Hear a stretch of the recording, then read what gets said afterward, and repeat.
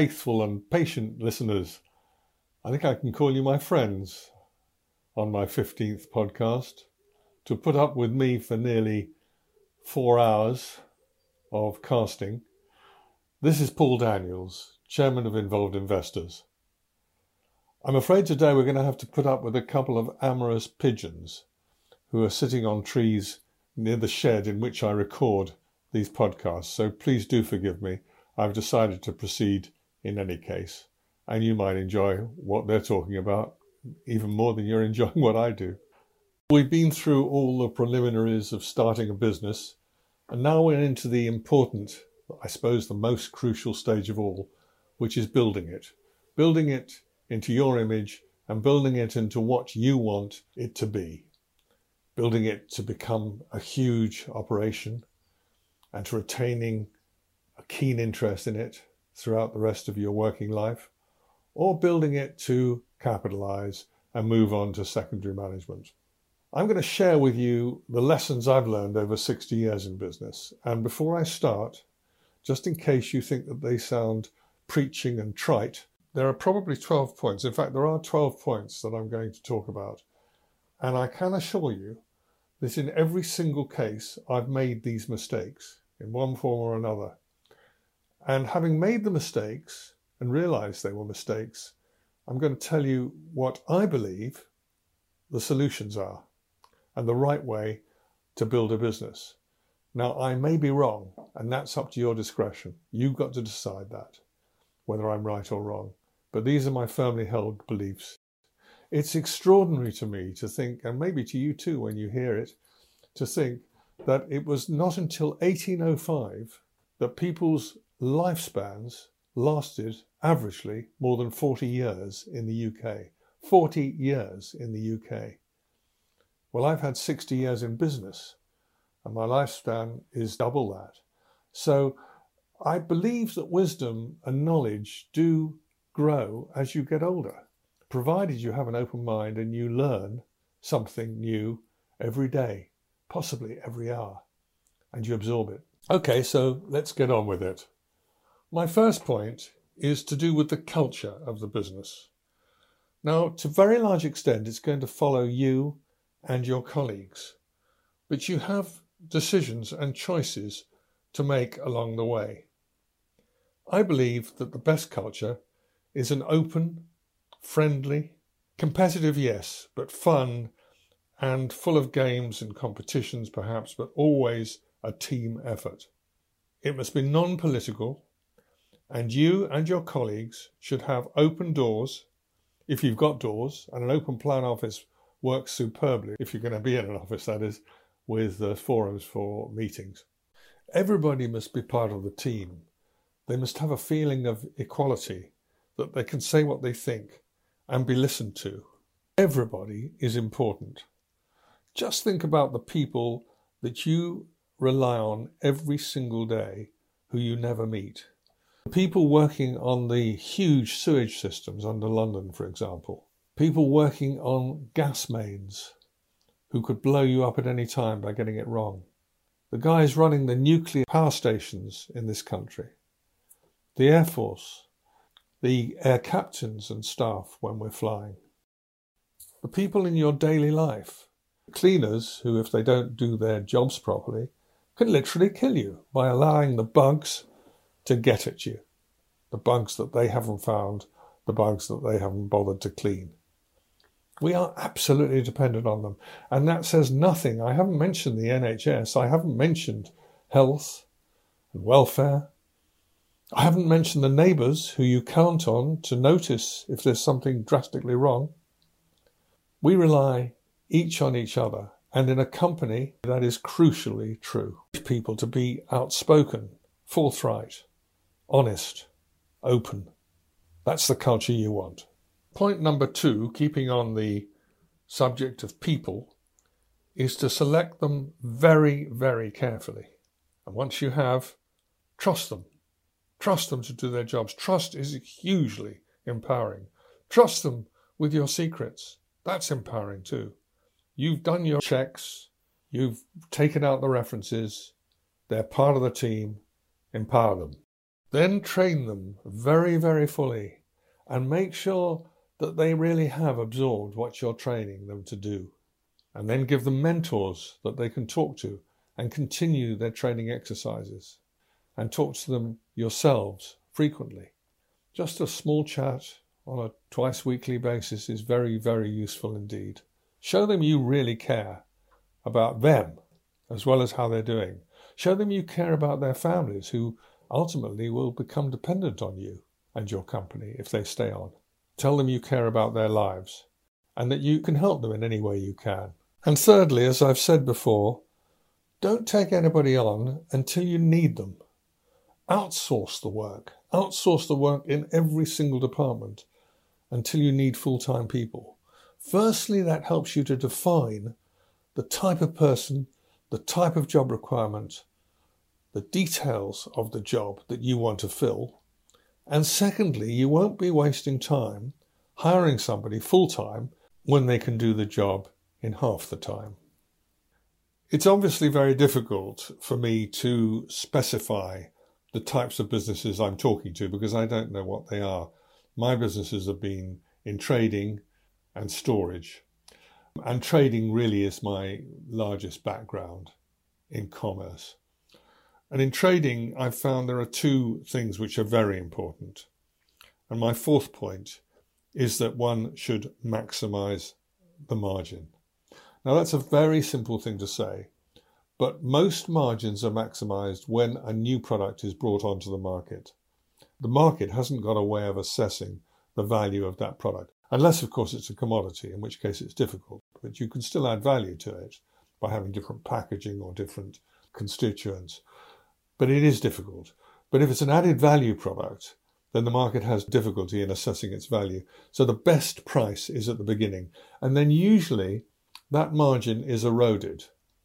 Firstly, because competition comes in and starts pressing it down. And secondly, because customer pressure, which is immense in the trading business, particularly from retailers, pushes your margins down. They get to know what you're making. They see your accounts. They study very carefully to make sure you're not over profiting from their business. And importantly, from the consumer who's paying too much for your product. As I've said before, margin really does come from the added value. In other words, the cost of the product is somewhat immaterial. It's the value of the product to the user, which is material. But in any case, your margin is going to erode over time. So it's very important to maximize your margin. And I would suggest, and I've found that when markets become very competitive, I get out of them.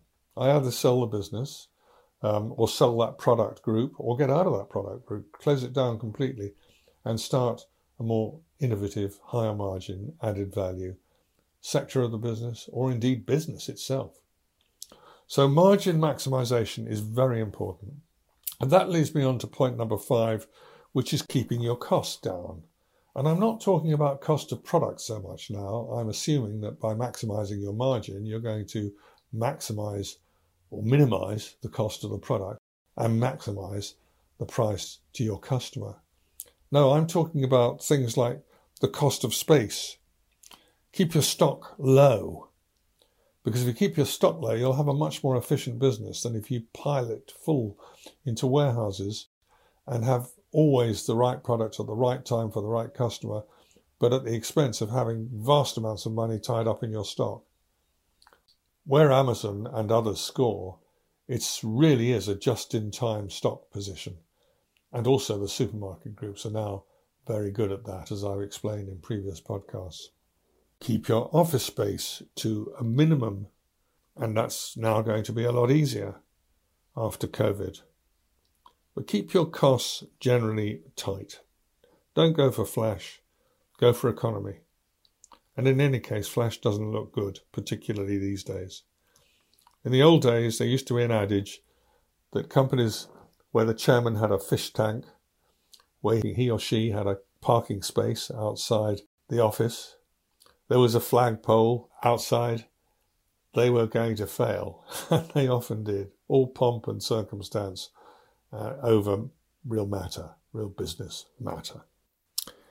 On the other hand, Point number 6 is that you should invest in your website, in your branding, in your packaging. Give a really strong feel and brand identity to your products. And in fact, that includes software products. Give them a strong brand identity, a strong colour scheme, a strong digital format with individual typescript, etc. You'll see that everywhere you go. The colour is so identifiable with the company. If I mention companies, you'll immediately come up with their colour scheme and their branding identity. EasyJet, Ryanair, for example, one sector, totally definitive and defined by their logos and their colour schemes. Get that sorted so that the customer recognises immediately it's you who's calling. It's you who's wanting their attention. So don't economise on your outward reach to your customer.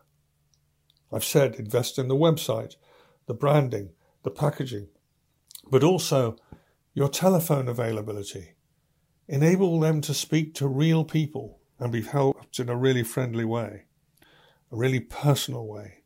Do things which people like to see you're doing, like giving a tree for every order or something like that. Show that you're good people doing good things, and do things for your customers which they're not expecting, as I've said before. Point number 7 is that you should deal with complaints very fast, very seriously, and very generously. As it's been said, a complaint is a benefit in disguise, and so many times you can turn a situation round to your great advantage. I've given examples of those times that I've encountered them in previous podcasts. It really is a matter of turning a challenge into an opportunity. And actually, it's getting the attention of the people who matter in the company that you're dealing with. So you're right up the ladder.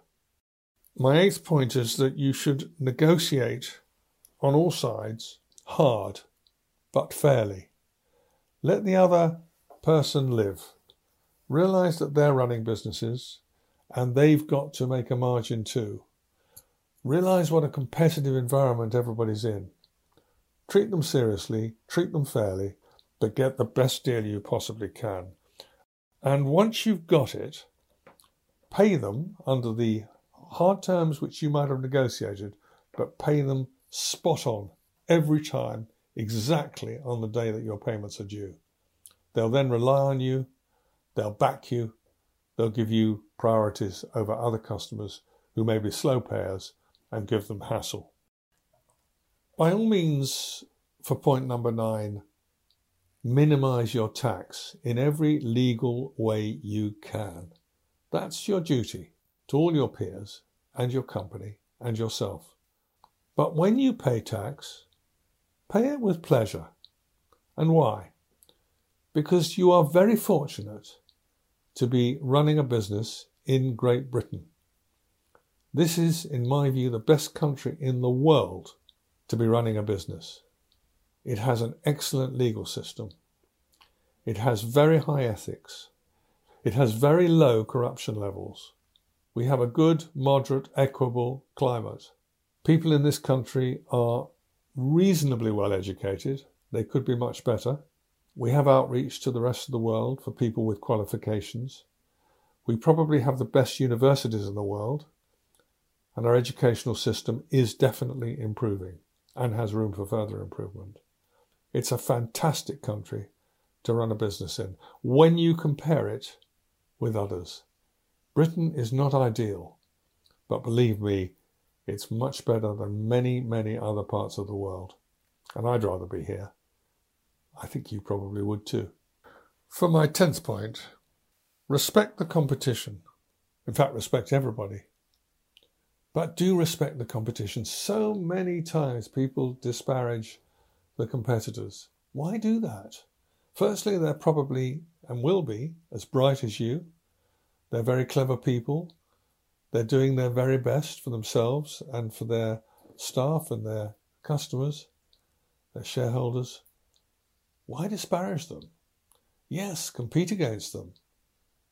but laud and praise them too. And hopefully they won't badmouth you. And be humble. Don't show off. Don't brag.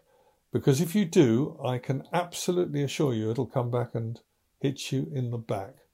And you've got so many examples of that in political, social, and other forms of life. And it certainly happens in business. People might follow you on the way up, but by God, they can kick you on the way down. And, horrible to say, sometimes get some pleasure out of it, depending on how cocky you've been. So be humble, be quiet, be discreet. Number 11, listen.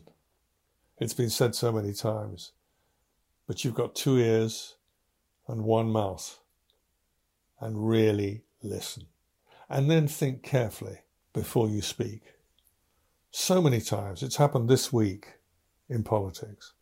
1 word can change a whole meaning. 1 word said in haste without very careful thought. And however unfair it is, that's the word people will remember. So do be careful. But on the other hand, you have to be spontaneous and articulate. And that's not always easy. So be thinking ahead what you're going to say. And finally, have fun. Try not to stress too much. In the order of things, business is not so terribly important. There are much more important things in life, like your family, your health. They come before your lifestyle. Hopefully you'll have enough bread on the table to keep everybody going. But the most important things are love, affection, warmth, food, being with the people you want to be, enjoying this amazing life, of which business, for us business people, is an important part, but it's not all important. So have fun, laugh, enjoy yourself. You're on a mission, you're on a journey, and it's going to be great. Nice talking again, and not listening, but I listened to a lot to get here. I hope you all have a great few weeks until my next podcast, and ad infinitum. Thanks for listening, folks. Goodbye.